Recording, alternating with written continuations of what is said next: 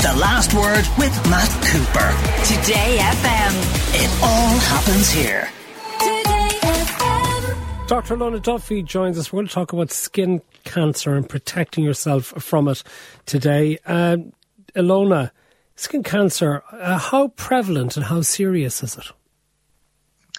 Well, skin cancer, I suppose, encompasses a number of cancers, and probably most people, when they hear of skin cancer, think of malignant melanoma, and that's the scary one because it is the form of cancer that can spread quite rapidly and cause death. So it's the worrying one, but it's the least common of the big group.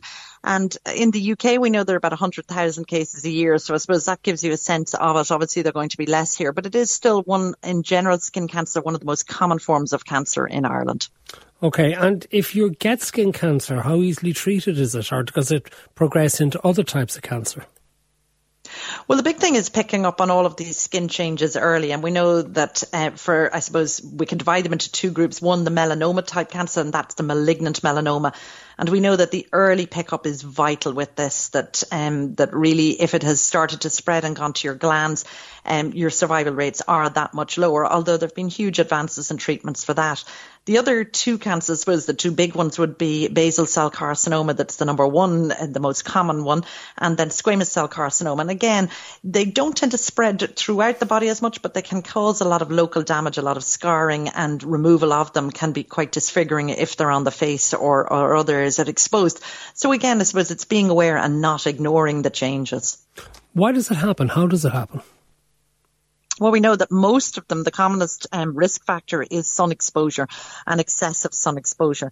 We do have pale skins in this part of the world and like we all like to have the tans, but unfortunately we know that repeated sun exposure, especially to really heavy light, so days like today when the sun is hot, when there's no cloud cover, there's nothing to protect, the UV is coming through and it's going to burn our skin if it's left unprotected.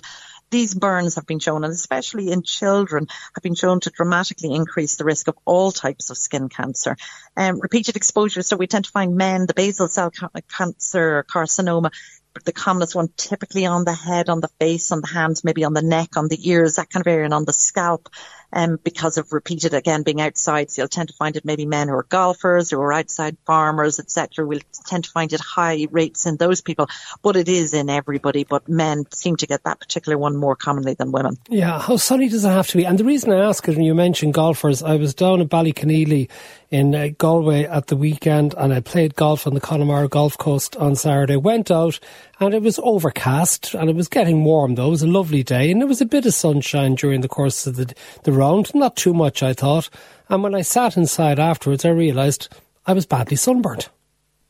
Yes, and I think that's a big message, Matt, because just because there's cloud cover doesn't mean that you're not getting sun. You're not protected.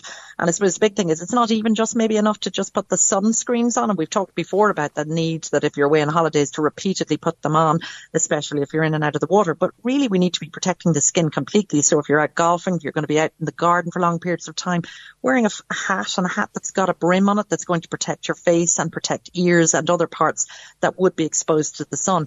So I think being aware of that, trying to avoid, the times when the sun is at its strongest, and especially if you're going abroad or on days like the next few days when we know the sun is going to be strong and we're likely to have cloudless skies, don't be out between the, kind of the 11 to 2 o'clock times. Try and especially your children protect them from that. Okay, and what about treatments? If you do get skin cancers, what sort of treatments are given? Well, starting off with basal cell carcinoma, it's one that will often start and just look like maybe a little ball or a little lump on the skin.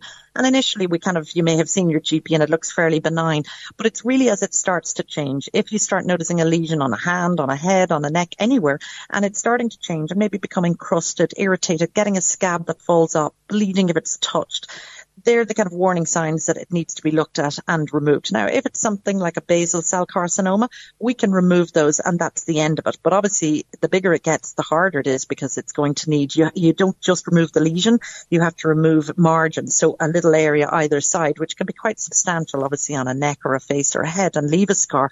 So the sooner we treat it, the better. So again, the big message is don't ignore it. Malignant melanoma, the more sinister, more serious cancer, can present as a new onset lesion and initially mightn't look too bad. So anybody that gets a new pigmented, and by that I mean coloured lesion, like a new freckle or a new mole on their leg, that we would say is a red flag symptom, meaning it's a warning, and we would be saying it's cancer until proven otherwise. So just being aware of your body, looking at things. Now, most of us will have moles somewhere in our body or dark freckle type lesions. And the big thing is, has it changed or is it the same? So we've all got mobile phones now. So if you are someone that has lots of different coloured lesions, pigmented lesions, freckles, moles, every 6 months maybe take a photo or get somebody to take the photo of it to see, are they changing, are they different? And they talk about the A, B, C, D, E, and I suppose that's important too, to know what to look out for. And what we're talking about there is is it asymmetrical? So does it look really irregular or does it look fairly even? If it's asymmetrical and it's becoming more asymmetrical, that's a worry.